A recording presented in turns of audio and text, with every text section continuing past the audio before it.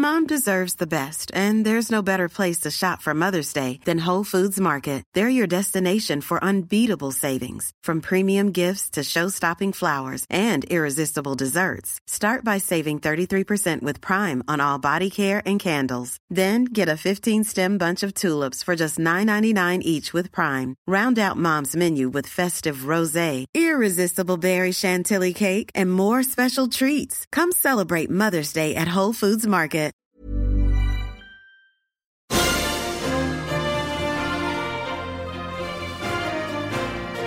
Welcome, everyone, to the Yahoo Sports Hockey Podcast. My name is Justin Cuthbert. Okay, so I owe you a little disclaimer off the top here. Not unlike everything else in the world, the situation demands that we shake things up a little bit here at Yahoo Sports. Not able to be at the rink, not able to be at the studio. It means we have to cover hockey and the NHL specifically a little bit different this year. But it's not all that bad, because while those options are off the table, we have this incredible opportunity to cover a season that will be unlike any other.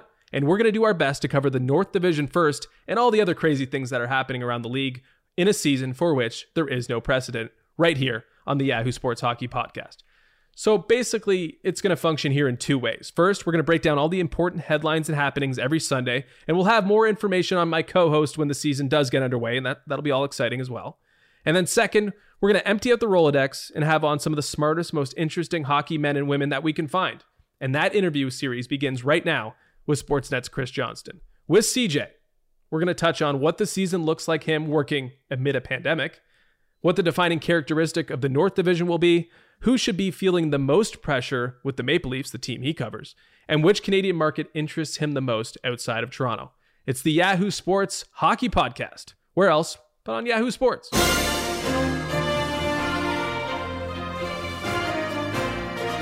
Okay, anyone who knows me knows I'm very rarely thrilled, but I am, to introduce the debut guest on the Yahoo Sports Hockey Podcast.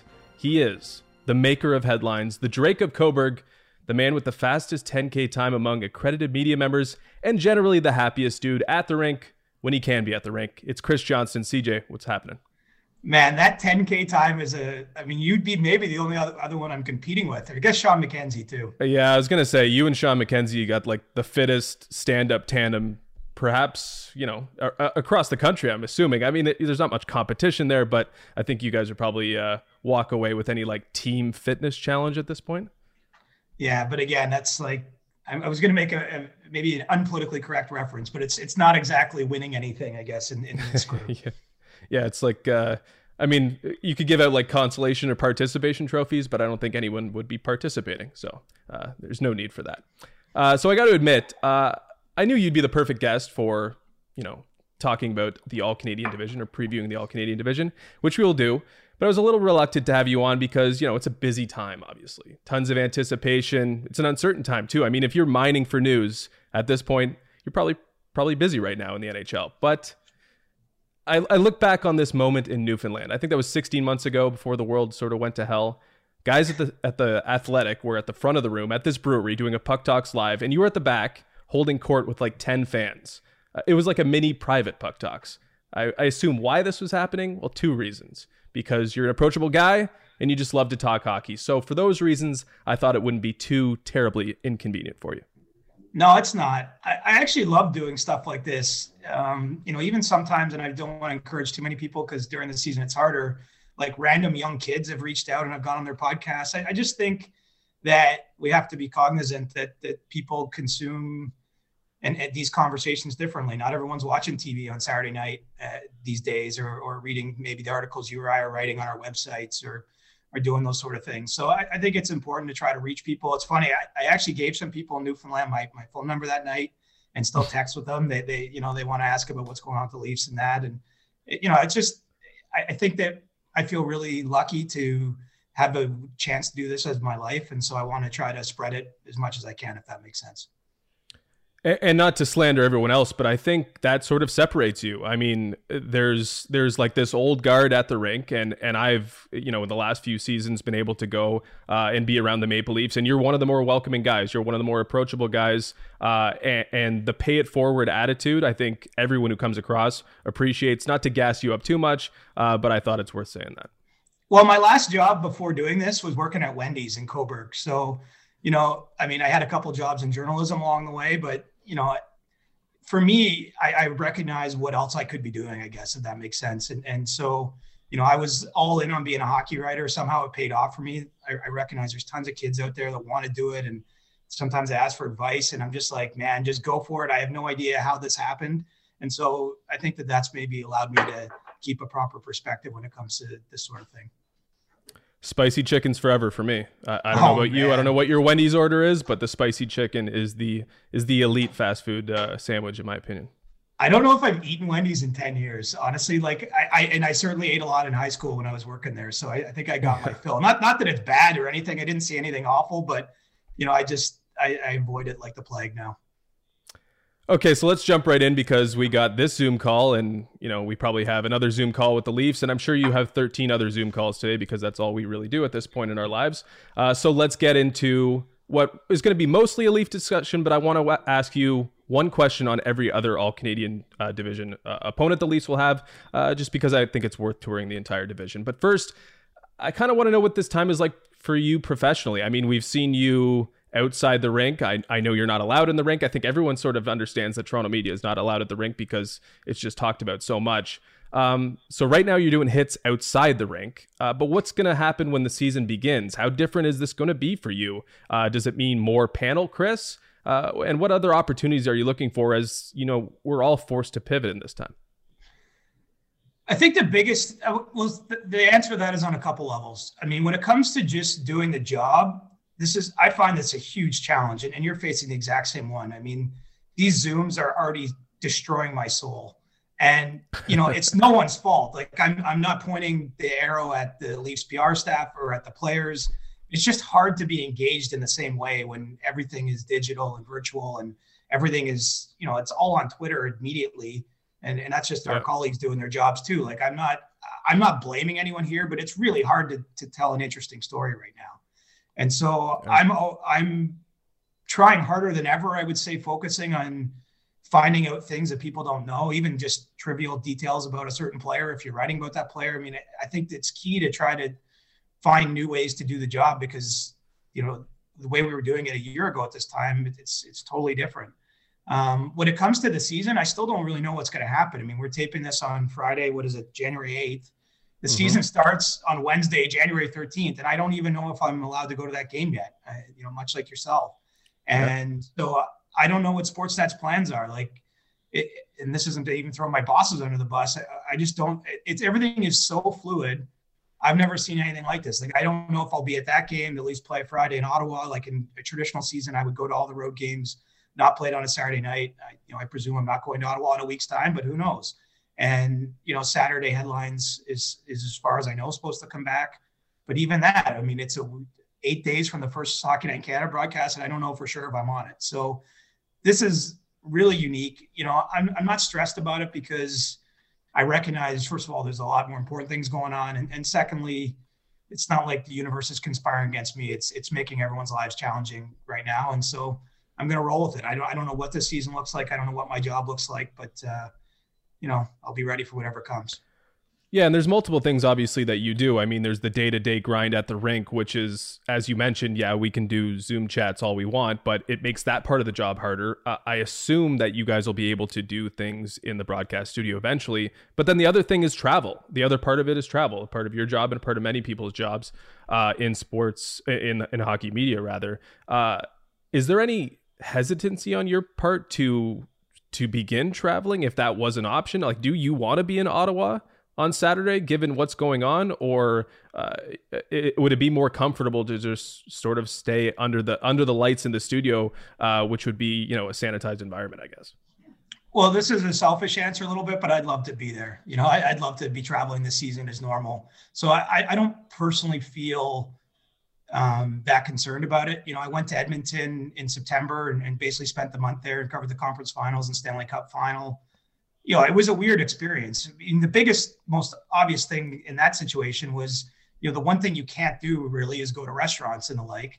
And when you're on the road, you can't prepare your own food, or it's very difficult to prepare your own food. And so, it was kind of hard to rectify those two things. And obviously that challenge would still be there. I didn't find the act of going to the airport or flying, I'm sure there might be some heightened risk in that, but it didn't feel too bad. And, maybe I'm still a bit naive, but, I would do that if my bosses wanted me to, but, I don't get any indication from them. I don't think that we'll be traveling maybe this whole season, but certainly to start this season. And I'm not raising any fuss about it, but personally, my level of comfort is high with it. I really think that what's lost in this, honestly, is we don't know what's happening. And I get the average fan probably doesn't really care that much, but not being able to see what's happening on the ice, I don't bring much value to the world, like the hockey world. If I can't be watching practice, if I can't tell you, I can tell more what Sheldon Keefe thinks about his players watching the way everything happens every day than I can by just repeating what he says on a Zoom call. And right. So, when you think about the primary function of our job is to be the eyes and ears of people that can't get as close to the team as we can, being held at this distance for too long, I'll be irrelevant. And maybe I'm being a little bit extreme with that, but I think it's really important to get as close as you can get. And so I would absolutely sign up to go, but I don't really think that's going to happen. He can also control the message like we've seen. As much as they can show what they want and say what they want at practices and at press conferences, you see a window into what he's actually thinking when you see what's happening on the ice. And then he can come on a Zoom and with his opening statement sort of tell you exactly what he wants reported and what he wants out there, because he's completely controlling the message and you're not allowed to ask a question based off what you saw at practice. So I think it makes things a little bit easier for them in that sense. Although, I don't think... I don't necessarily think that's a problem for them, but at least it gives them a chance to control the message. And I think they're actually trying to give news. And I think Sheldon Keefe tried to do that with the Thornton thing, but we'll get to that a little bit later. I do want to ask you one more question, sort of in the lead up to what we're going to talk about most, which is hockey. I ran into you. We talked a couple of points in the pandemic, heard you on the radio a few times in podcasts, and I understand the keep expectations low thing, but I didn't find that you were overly bullish on what the league was trying to accomplish. That was mostly over the summer. I think we talked a little bit about what they were trying to do in the fall as well. But with cases on the rise here and you're, against the backdrop of you not necessarily seeming that optimistic before, where is your head at on whether the NHL is going to be able to, get this season off, get it off safely, get it off the ground safely, and complete it in a manner in which it would, protect the integrity, as we heard Bettman say, but just get to the finish line, I guess I'm trying to say. I'm a little more bullish now, strangely enough, even though the caseloads are higher than when we were speaking in June and July. And it's mostly just because I've got more information and the information is seeing, and it's not been perfect, but the way the NFL has managed to get it, through its season and through some challenges. And, what's happening over in Europe with some of the soccer leagues and that. Basically sports have proven on whole that they can power through. And there's probably a different moral conversation about whether that's the right thing to be doing or not. And I'm not sure I'm the one to be making that judgment anyway. I'm clearly heavily biased towards this is where I get a lot of the fun in my life, and it's certainly how I make my living.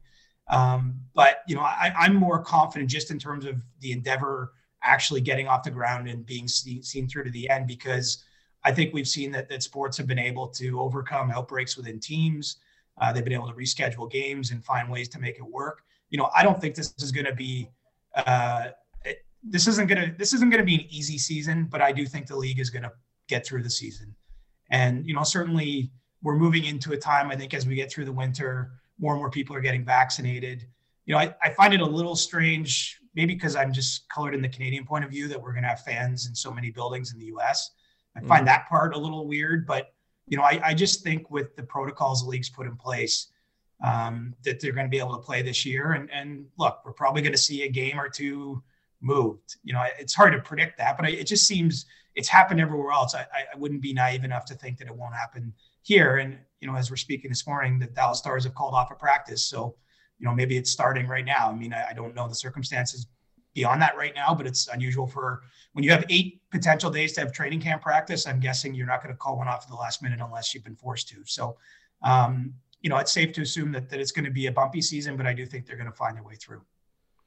And I guess the benefit for the NHL being the last to start, I mean, like, they obviously got it off the ground before the NFL had to start, but the NFL had to trudge its way through an entire season, and that's what the NBA has just started to do, and that's what the NHL is going to do. And a big part of that is going to be the North Division. So let's get into our discussion about hockey, because, you know, as much as we bemoan all the Zoom calls we have to do talking about COVID and its implications is equally exasperating. So the North Division, to me, comes with a degree of unanimous approval among Canadian hockey fans. So I'm going to put it to you this way.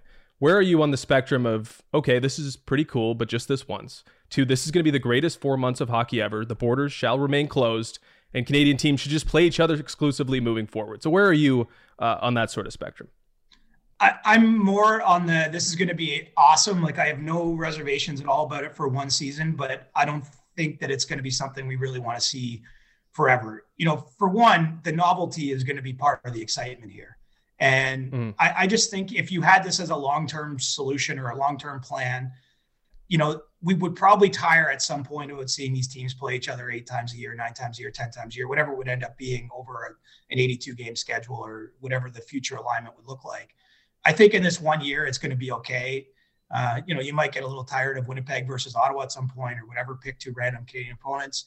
But in general, I do think that the excitement level is warranted. And the fact it's maybe not a full season will even help that. It's going to feel like a sugar rush here after, you know, not having any hockey for a while. And I do think at this particular moment in time too, I mean, with so many star players and young star players in these markets, I think it's going to be awesome. But the travel would become an issue over a long period of time. And I do think that it would be too much of a good thing over many, many seasons. So I'm all in for one season, but, you know, I won't be, I don't think, at the end of it, calling for this to become the new standard moving forward. You don't have to answer this, but how good is the North Division going to be for the network you work for? I hope it's awesome. You know, I still don't really understand TV. Like, I'm just a guy who works there a little bit. You know what I mean? Like, I don't have a full picture, because from what I gather, there's some challenges now, because if you think about a normal schedule, you know, with 7 Canadian teams, when they're playing American opponents on some Saturday nights, you theoretically could have 7 games involving Canadian teams, which is more product to sell, I guess, to the fans. Whereas now on a Saturday night, there can only be a maximum of 3 games involving Canadian teams, because they're all head to head. And so I think that there actually is some challenges with that. And I'm not even being coy here. I just don't totally understand why that is bad, but I don't think it's all good. But clearly this should create, you know, excitement in Canadian markets. I think a more sustained level of excitement. I think the fact that we're guaranteed to have 2 rounds that feature, of course, at the start, 2 all-Canadian matchups, and then a third one in the second round, and that 1 Canadian team reaches the conference final at minimum. I mean, that has to be good for business. You know, I'm not out there selling the ads, but I have to believe those series are going to have a lot of eyeballs on them here in Canada, and where you watch the playoffs in Canada is on Sportsnet. So that's, you know, a good property for our network to have. So I think on balance, it's an awesome thing for Sportsnet, but I do think that there are some challenges built into it. But you're going to need someone smarter than me about the media landscape and how ads are sold and eyeballs are delved to get more deep into it than that. Yeah, 3 rounds of meaningful hockey involving a Canadian team has to sort of take away any of the pain of not having, you know, a 4th or 5th game on hockey night, I would assume. But you're right. I mean, we're both not smart enough to know exactly how that affects the business. I'm all in. Since we've had the deal, like, I can't remember what year that started. I think this is year 6. We had Winnipeg go to the conference final in 2018. You know, we've had no Canadian teams really go on meaningful runs. And I think that's made the deal more challenging to sell, because obviously we get into May and June in typical times, the end of the playoffs. And if there's no Canadian teams around and the weather's turning nice across the country, like, people aren't watching as much. It's just, right. I think it's common sense. It doesn't mean the sport sucks or that people don't care. It's just priorities are different. I think it's going to be that, like, this playoffs in particular, I think will be bananas in Canada. I think the hype will be crazy. Maybe it's all a Battle of Alberta. Maybe it's Toronto, Montreal, whatever. Even if it's 2 random matchups, Winnipeg, Calgary, whatever. I think they're all good. It'll still be more interesting for the fans, and I think the hype and all that. So let's hopefully get some money in Sportsnet's pockets, because it's been a tough year. So we've identified one downside, but the classic thing in hockey is when one issue is addressed or steps are taken toward a solution, it creates another bevy of problems. Hello, offside review. So what are we missing here for the fans' standpoint? How is the North Division going to blow up in our faces and the face of the NHL? Because every time we think we have the solution, it seems, there's another problem on the other side. Oh, that's a great question. I don't know if we're missing anything. I mean, honestly, the one thing that jumps to mind is maybe people will actually hate seeing their team play the same teams over and over and over again. You know, that even though it's two Canadian teams and we can hype it up a certain way, that at some point, you know, Toronto versus Ottawa is going to get boring by the fourth week when they've already played 3 or 4 or 5 times. That to me is the only potential, but I still don't think that's as bad, because let's face it, in a normal schedule, you know, Ottawa versus Minnesota probably doesn't fire up Senators fans all that much. So, you know, pick your poison here. Is it too much of seeing Toronto or Montreal or Winnipeg, or is it, you know, is that actually worse than seeing some of the random American teams that you only play once or twice a year? You know, I don't think this is going to blow up. I think it might blow up in a positive way. I think there might be an explosion of interest, but I don't see there's that much that can trip us up here. Maybe I'm just not the visionary we need for this answer. My only concern, and the only thing that I could come up with as a possible answer, is that it's possible that these divisions become non-competitive quite quickly. Because there's all this talk about, okay, you're playing each other, you can make up ground. But if it goes the opposite way and all of a sudden you're 20 points behind, you know, a couple months in, maybe things aren't that interesting anymore for, say, the Ottawa Senators or one of the other Canadian teams, or a team from another division that just quickly falls behind. And yes, you can make up those points and make up, you know, 4 points in one night. But if you suddenly lose a string of those games, then all of a sudden you're way out of it and you can never really find traction. I think that's maybe one thing. Maybe the races aren't as good as we think they could potentially be. That's fair. And, you know, I think the one thing that works so in the North Division, and obviously we'll touch on this when we get deeper into it, I think the teams are pretty close, you know, other than Ottawa.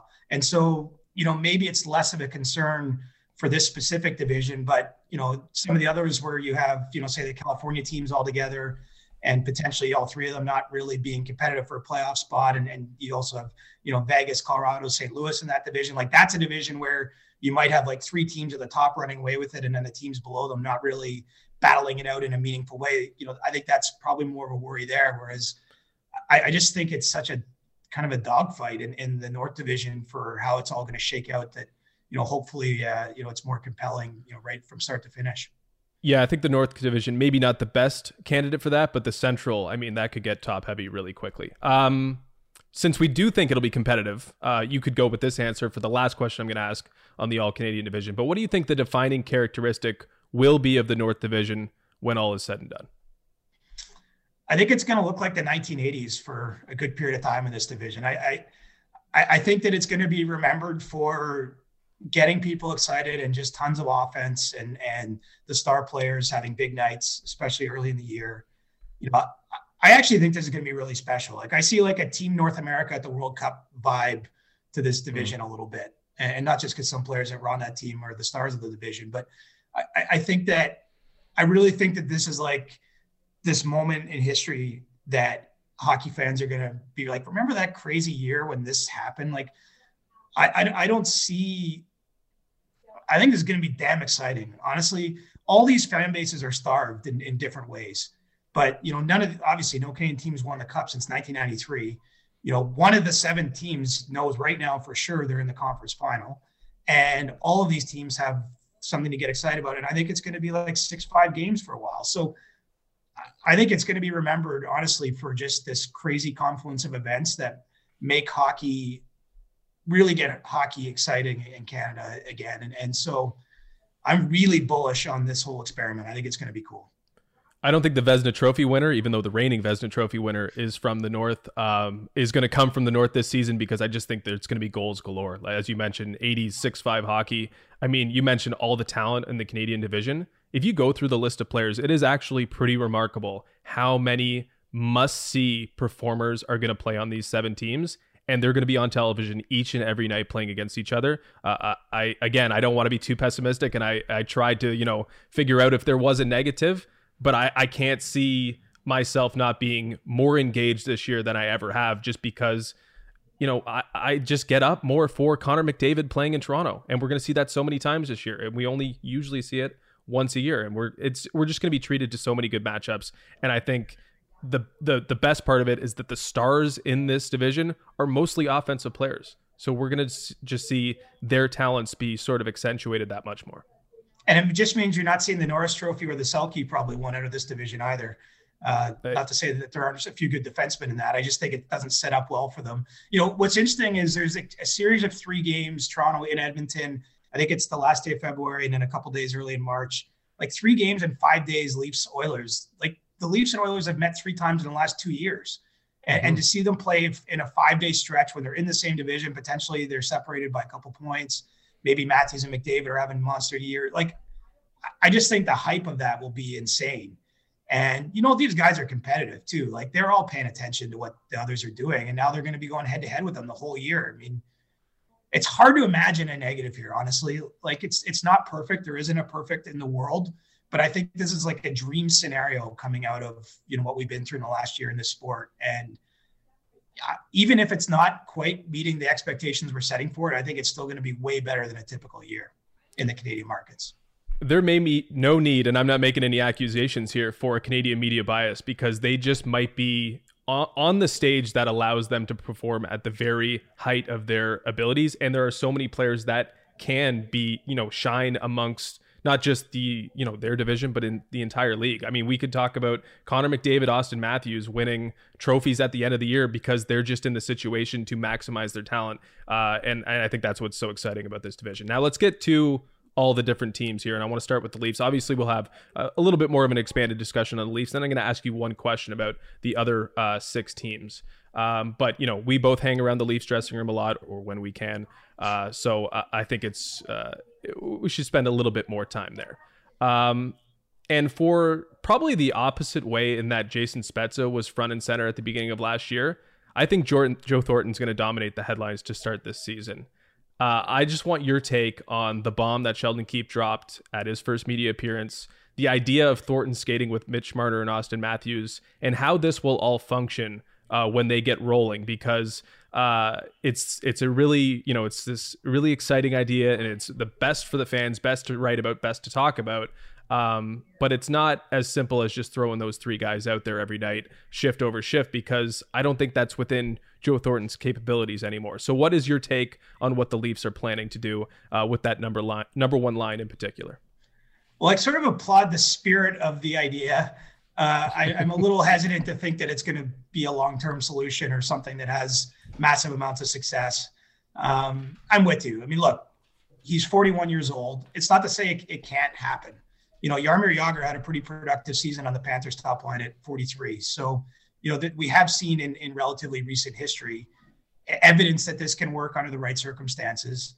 I think the fact that Joe's going to be used as a winger and look, Sheldon Keefe has actually been pretty open about the fact it's not like he gets every shift of those guys. I think what the sort of working theory behind it is that Zach Hyman will still take some shifts within a game on the top line left wing. And so Joe won't necessarily be playing, 14, 15, 16 even strength minutes in the game.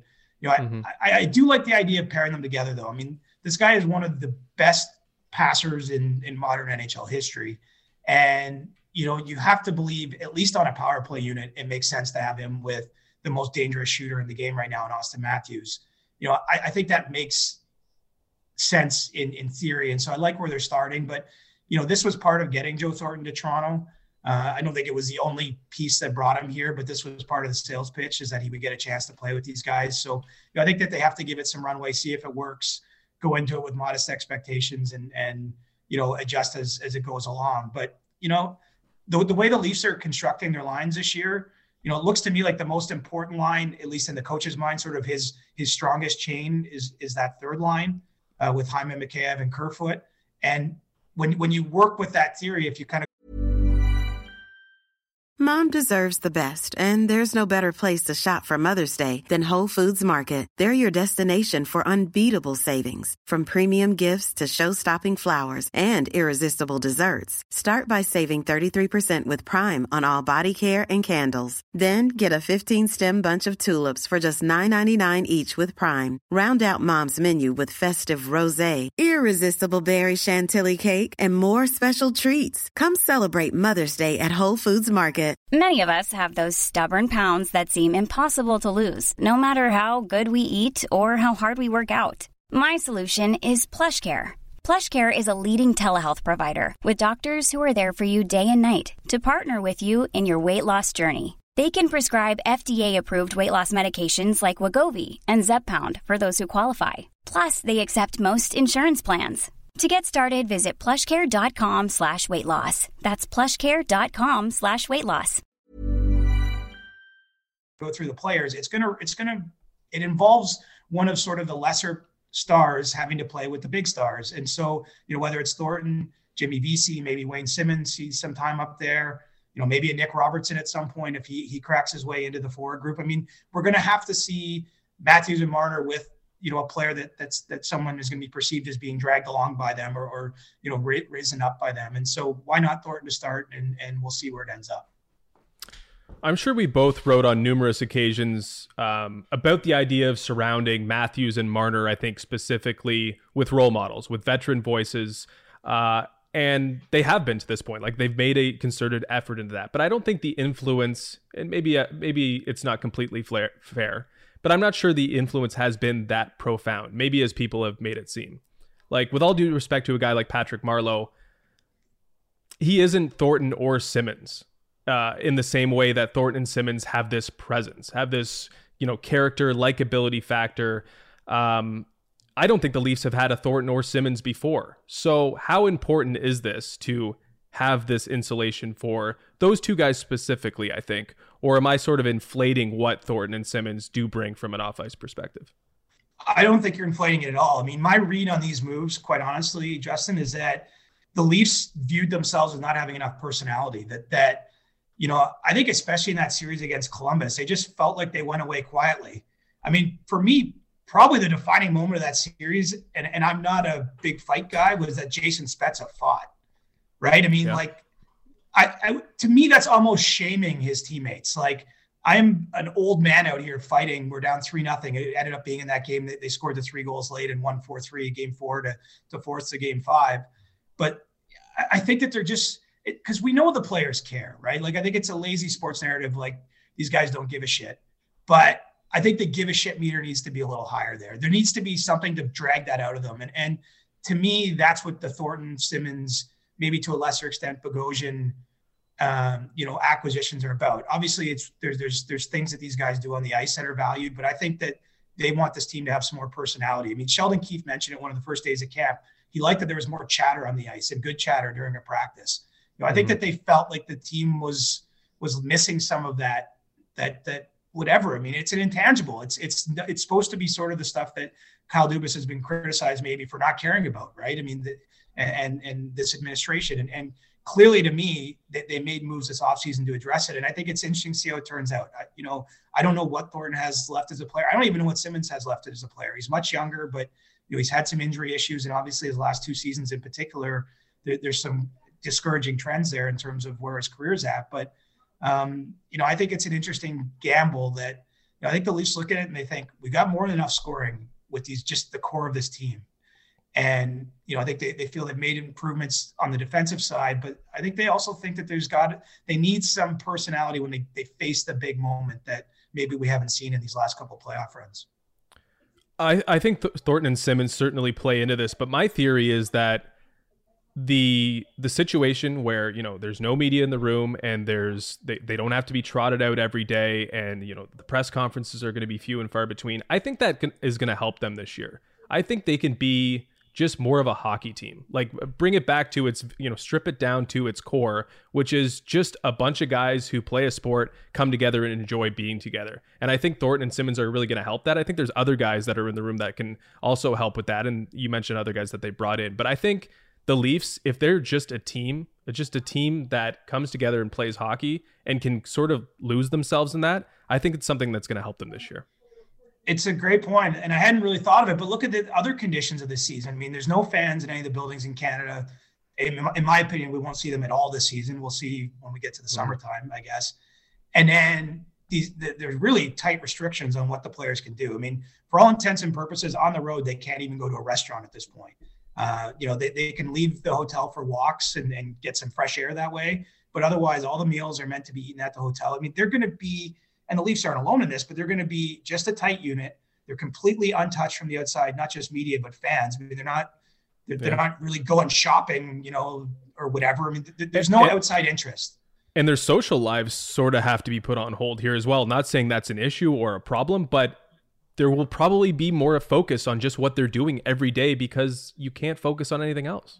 Exactly. This season is just hockey. And this is for everyone, but I think that we might reasonably say that could work in their favor, that any distractions that are typically there in a year, and let's face it, there's more noise around this team than any other team in the league.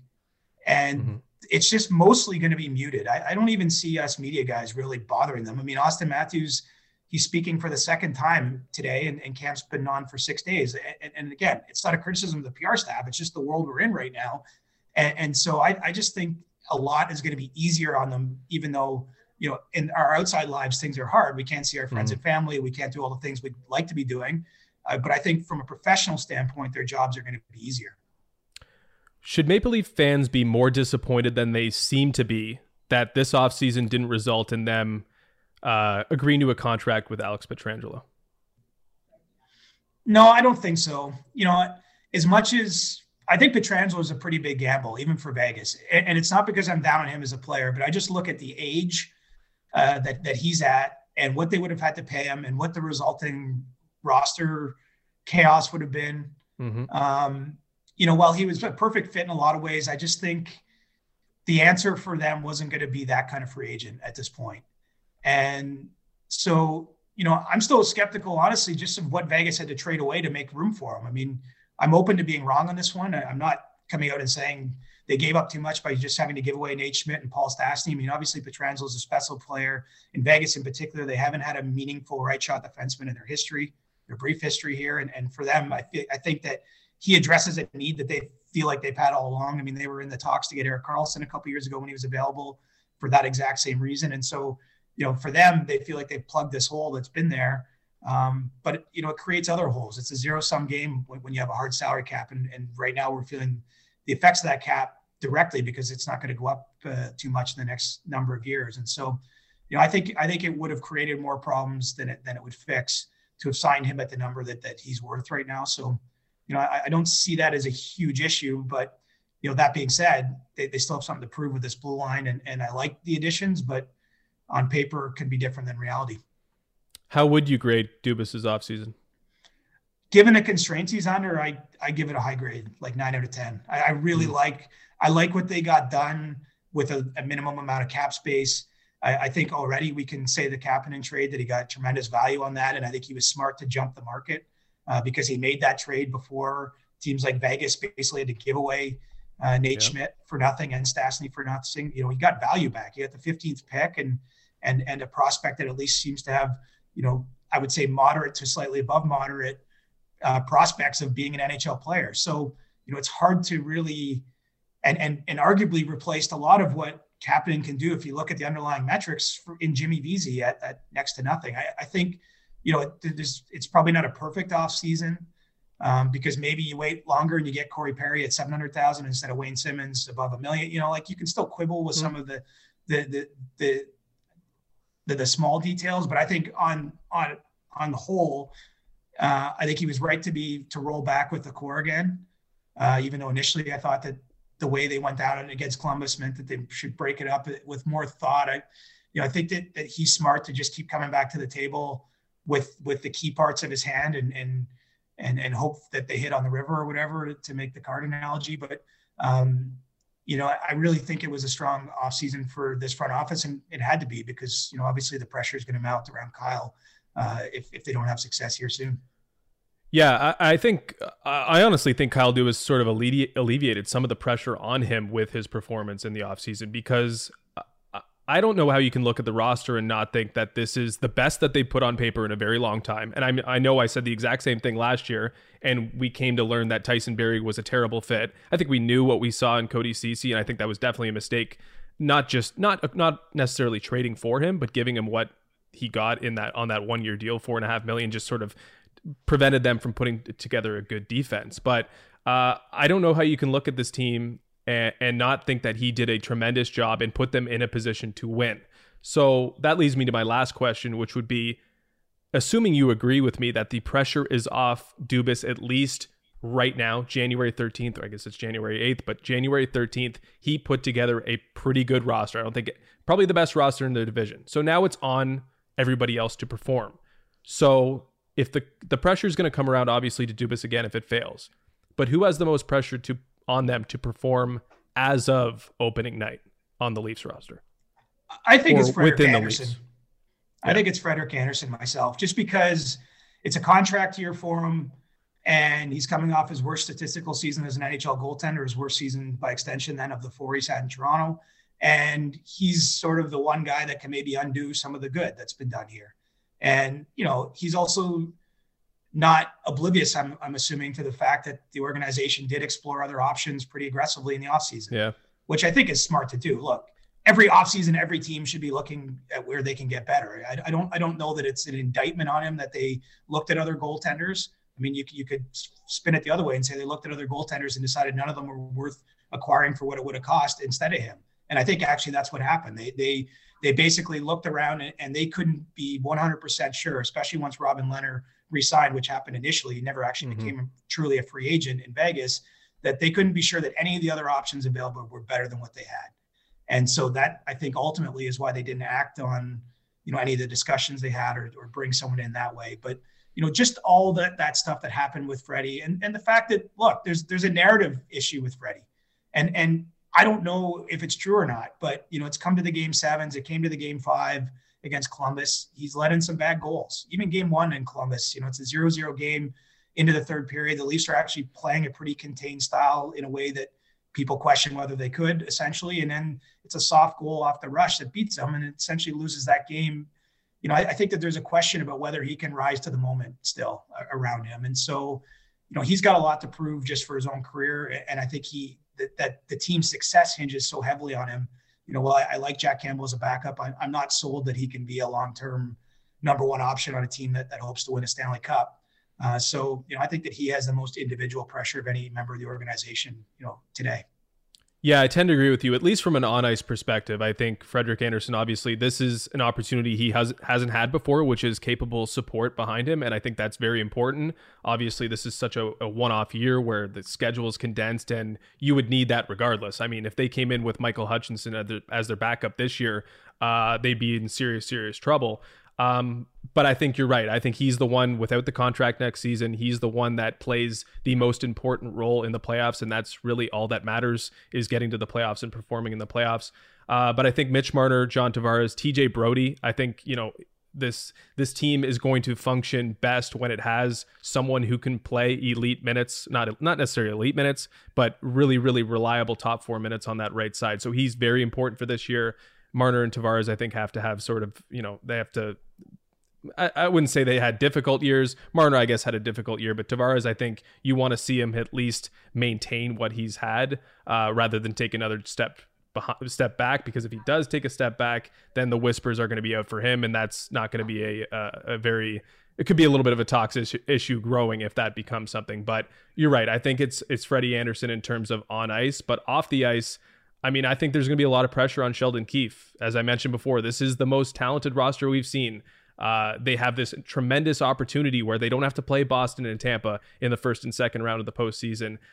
It's on him to make sure that this team achieves better results, because how else can you justify basically setting fire to $20 million in the rest of Mike Babcock's contract if he can't get it done in this situation? So I think the pressure from Dubas has now shifted to Keefe just because, the time on the calendar. And I think it's very, very important that he performs. And obviously, his performance might just hinge on Frederik Andersen performing, as sort of unfair as that isn't really in hockey. Well, and let's game theory this out. Like, if things don't go well, if they miss the playoffs or if they lose in the first round again, I mean, and obviously the circumstances of how those things happen will be key to how people react, but we're going to be looking for someone to blame. And right. If not you and I individually, I just mean the fan base, the other media members, what have you. And so who is going to take that heat? I mean, you're right to point out Tavares, the captain, the guy who signed a big contract. You know, Freddie's obvious, especially if he falters individually. And you're right, Keefe would be the next one. I mean, he's largely gone uncriticized, probably fairly. I mean, look, he got thrown in midseason. You know, I don't know that we can, it's too soon almost to reach judgments on what he is or isn't as an NHL head coach at this point. But this is his first test. And he said it himself. Like, he said he feels like this is his team for the first time because he had a role in the offseason additions. He had a role, obviously, in selling guys like Joe Thornton to come here. And now it's his job to make it work. And to find a way to put all these guys in a position to succeed. And if he doesn't, I'm not saying he'll be fired after the year. I mean, no, but he'll be under a considerable amount more heat come the fall than he is right now. And he's saying no excuses. Like, behind the scenes, that's one of their sort of mantras is that this is a season without excuse. And so I think that we can take that as media members and say, well, there's no excuses then if you guys don't perform. I mean, someone's going to have to be held to account for that. No, I don't see how you come into this year considering the circumstances and try to dangle an excuse out there. They're just, it has to happen this year, or not necessarily something has to happen, but then the criticism, while valid to this point, I mean, there's no getting around it. There's no, it was just, Keefe mid-season. It's difficult to really get a grasp of the team. They just started in a bubble. Yes, this year is not this year is not ideal. Again, he still hasn't had that normal training camp, and he keeps mentioning that he hasn't had that opportunity to really settle in, and he hasn't. But at this point, you just can't make an excuse because it is right there for the taking for them, and there's no really getting around that. Right, and they had like 35 guys skating for at least a month together here before camp opened. Like, and that was the case in the summer too, wasn't it? Not 35 necessarily, but they were ready. Like, we have no excuses is sort of the mantra they came to the bubble with as well. Yeah, it's true. And it didn't manifest itself there, but I mean, some of that could just be sample too, right? It's 5 games. Okay, it didn't go their way. Whatever. I'm not going to say that it was wrong to have guys together, but in this case, like, they got time to work through it. If they start a little slow, what have you, a little bit. Like, there's a little bit more room to judge whether it was a good strategy. But, guys like Frederik Andersen, who typically doesn't spend his summer here, has been here for at least 6 to 7 weeks before the season started. Obviously there's a whole bunch of locals like Marner and Spezza and Hyman that live here basically year round anyway. But there's more guys. Riley didn't go back to Vancouver after the loss to Columbus. There's more and more of the players have been together. And so even though, it's not a normal training camp, blah, blah, blah, blah, blah. I mean, they've all been on the ice together. The spirit of the team should be different as a result. And I think it should be, I don't want to call it an advantage, but I think it should be a positive for them anyway. Okay, let's get to the other 6 teams because we don't have too much time. I know, as we mentioned, we were joking about Zoom calls, but the fact of the matter is Zoom calls await. So I want to jump into it this way. If you had to give up the Leafs beat for one season, let's say you could solve all the world's problems by just lending your reporting chops to a different beat for 2021, and you're not infringing on Engels or Speck or McIntyre in this fantasy world either, which of the 6 other Canadian teams would you choose to cover? Vancouver. I'm endlessly fascinated by the Canucks as a rule, just because I find their Twitter to be hilarious and you want to wade in those waters, eh? I want to jump right into the pool, and obviously the great city, which I know wasn't part of your criteria, but I'm assigning my own to it. And I love Pettersson and Hughes, and I do think from a story standpoint or from a job standpoint, there's a high degree of volatility around that team this year. Like. Yeah. To me, they're the one that has reasonable, like, the expectations I think are fair because they did do okay in the bubble. They got through a couple playoff rounds, the play-in round and the first round. But, I have concerns about their offseason. I have concerns about their makeup of their bottom 6 and their blue line. And I wonder about letting Markstrom go if it doesn't work with Demko and Braden Holtby coming off the 2 worst years of his career. So I just think it might work. It might blow up. And I just think that there'll be stories galore there. And plus you have 2 of the better young players in the league. So all that put together in a great city, that's the beat I'm claiming. Would you say they're the one team hurt most by the establishment of the All-Canadian division? Yes, I think so, because they would be much better situated, I think, in the other division. Plus, obviously there's travel will come into this on some level. I know that, they're coming out here and playing multiple games when they come east, but I think that there's travel factors, and they would be better in their own division, their normal Pacific division, what have you, at this season, I think, because, there's just more unpredictability. Plus, adding Montreal and Toronto in, like I'm a little bit higher on Montreal probably than most people are. I think they're going to be a tough team to play against. I think that there's a situation here, there's circumstances here where the Canucks could miss the playoffs, and that's not to say they're going to, but if they miss the playoffs, I mean, that's kind of a disaster. The last year of Pettersson's ELC, they're in the spot the Leafs were not too long ago, where you have these guys on bargains. Well, then you're going to have to pay them, and that's going to come with sort of like a series of ripple effects. And it's going to be hard to build a good team around them. And so, this is a big year for the Canucks. Let's work our way east. I'm no geography major, but I believe that would be Calgary next. So why is there no buzz? I have no idea. Why is there no buzz for the Flames? Why? I don't really know what I'm missing here. I mean, they lost Brody, replaced him with Tanev. I think that's fine for 1 year. Really deep forward group, and they finally have what they've been missing, which is a legit starting netminder. It feels like it's put up or shut it down for Gaudreau and Monahan in terms of like how they're going to keep bringing this back to the table. But to me, it seems like the Flames should be right up there with, those considered in the running to win this division title. Are you with me on that?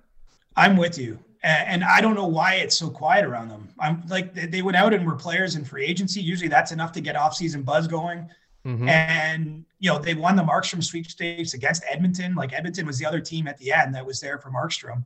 And so, I mean, the goaltender with the most leverage in the market chose Calgary over Edmonton. I think, looking at probably the roster and obviously there's special stars in the Oilers, but they have some other issues. And I'm with you. I think maybe because Gaudreau and Monahan almost feel like yesterday's news in this division, because they were big young stars 4 years ago instead of 2 years ago. And they haven't really delivered in the playoffs. But look, they won the Western Conference regular season 2 seasons ago. I know they lost to the upstart Avalanche in kind of dispiriting fashion.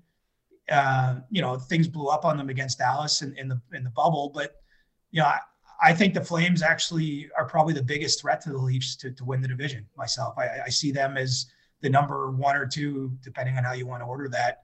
And we're probably all sleeping on them.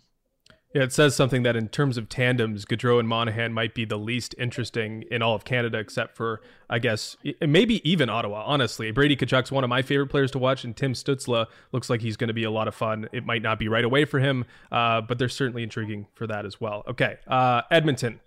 My question for you is, will the All-Canadian division bring out the best in Connor McDavid, and will that even matter because the Oilers simply just aren't good enough? Yes to the best in Connor McDavid. I think it's the combination of the division and, he's coming off a season where he started to take a bit of heat. And I don't think it's justified too much, to be honest. But, there's been a lot of talk, especially locally there in Edmonton, about his defensive game and all that. I just think this is kind of I see this as being like his last dance type of season, and it's far from his last dance. But I think there's going to be a lot of FU in Connor McDavid's demeanor to this season. That is the best Connor McDavid. Exactly. And so I think he's going to be awesome. I'm just worried about their goaltending. The blue line wasn't great as it is. They lose Larson this year. Like I just lose Klefbom. Yeah. Like it's just their Klefbom. It's just a tough season for them, I think. So yes, I think it'll be Connor McDavid's. I think this would be like an awesome season for him. If you're out there and you're a gambler, I would take him to win the Art Ross Trophy this year. The combination, as we spoke of earlier, about lots of goals to be had in this division. And I think he's got something to prove. He's got a stage, but I'm not sure if it's going to mean, a tangible step forward for the team, because hockey's not a sport, even if you're as singularly special as he is, where that's enough to overcome some other deficiencies. Winnipeg Jets, will the specter of the Patrick Laine trade request, maybe not trade request, sabotage what happens in Winnipeg this year? Potentially, for sure. I'd be worried about that. And, it could go two ways. Look, they have a pretty veteran team there. Guys like Scheifele and Wheeler have established the culture of that team for a long time. And usually when that's the case, I think you can withstand some disruption because you built a pretty solid foundation. But, I don't know how it's going to manifest itself. Laine, he's great for the media. I love talking to the guy, but he might say anything at any time. Yeah. And so this, just because they've addressed it on day 1 or 2 of training camp doesn't mean it's the end of it. And I think it's going to be it would be a difficult trade to pull off under any circumstances, trading someone that special or with that potential to really make you look bad. I think it's almost impossible under the conditions of this season, where I just think player movement in general is going to be highly restricted. And so I could see this lingering. And, look, I think that the team's defensive issues aren't going to magically cure themselves. If anything, you probably bet on Connor Hellebuyck not having the kind of season he had last year, just because, goaltending performance tends to vary, and he was incredible. And so I could see where the team starts losing, the trade rumor stuff picks up more. I just think that's going to be difficult for them to overcome. Plus, they don't have Jack Roslovic in camp as we're talking now. I mean, it's just I don't know where the Jets are at. I think it's a very difficult spot for them. It probably would have been ideal to make the Laine trade before ever getting to this point, but they couldn't get the kind of value they need to pull the trigger. And now we'll see what happens. You've touched on this a little bit, so you keep this one quite short. In Ottawa, how competitive can the Senators be? I don't think they're going to be very competitive. Their blue line is just not there at all. I get what they were doing, trying to bring in some veteran forwards more to just make life a little bit easier on the Stützles and maybe even Kachucks and some of the young, Josh Norris, who I assume will play for them this year. Look, I think they're in a much better spot as an organization. They got some legit prospects, but they're still a ways away from where I think they're reasonably competing for the playoffs. It'd be interesting to see what Matt Murray can give them in goal after coming from Pittsburgh. But, I clearly see them finishing 7th. I almost see no way that it breaks any other way. Even if they perform a little bit beyond my expectations, I still think they're quite a ways behind the pack. And so, they finished 7th, but it's not necessarily a bad thing in this case because they're going to get another high draft pick. And I think that good days are on the horizon there. Yeah, I'm excited. I'm honestly excited to see the Senators this year because I just think that there's parts that, this is a process. Everybody goes through this process, but they've got some nice players to build around, obviously, and some that sort of demand my attention, at least. I do want to see Ottawa this year. I think they're going to be a little bit more interesting than previous years, obviously. And last stop is Montreal. You mentioned that you thought they had a pretty good offseason. I know you're up against time, so we can make this as quick as possible. But will zigging while everyone else is zagging in the division be to their benefit, do you think, this year? Yeah, they're not a sexy team really from the outside, right? They don't have the kind of sticker appeal of some of the other teams, but I think that they're going to play like a team. And, what I like about them is I think they're just going to be a pain in the ass, quite honestly, to go against. And, having a line like Gallagher, Deneau, and Tatar, which they've rolled out in camp, I think that's going to be a line that can match up against some of the higher profile players in the division. Obviously I think Suzuki's in a good spot in terms of, someone who might take a step forward. I like the Josh Anderson addition. I know last year was miserable and he had injuries and scored 1 goal and what have you, but to me, I like what they're doing there. And they finally got Carey Price a backup. I mean, that's probably not being discussed enough, but I think bringing Jake Allen in, especially under the circumstances of this season, will ease Price's workload. That will probably lead to a better Price. And he's still showing, in the bubble, he had game. I think it's too soon to think that we're on the full decline here with Carey Price. And so I think all those reasons, they're not a Stanley Cup favorite, nor should they be. But to me, I think they're going to play you hard. I think they'll be a difficult opponent. And I see them making the playoffs. Honestly, I think that they're going to squeeze out one of the teams in Western Canada that all of Vancouver, Edmonton, and Calgary expect to make the playoffs this year. Mm-hmm. And I think one of them is going to miss as a result of Montreal being a little bit better than most other people do.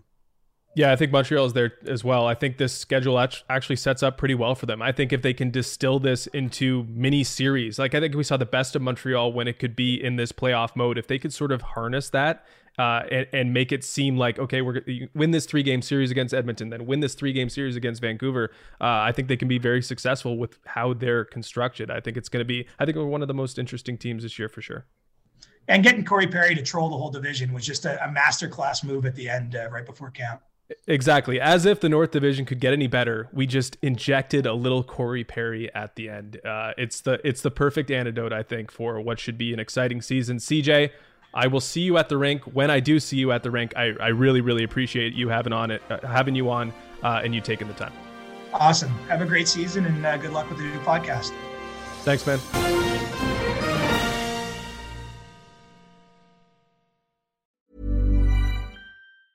Planning for your next trip? Elevate your travel style with Quince. Quince has all the jet-setting essentials you'll want for your next getaway, like European linen, premium luggage options, buttery soft Italian leather bags, and so much more. And is all priced at 50 to 80% less than similar brands. Plus, Quince only works with factories that use safe and ethical manufacturing practices. Pack your bags with high-quality essentials you'll be wearing for vacations to come with Quince. Go to quince.com/pack for free shipping and 365-day returns.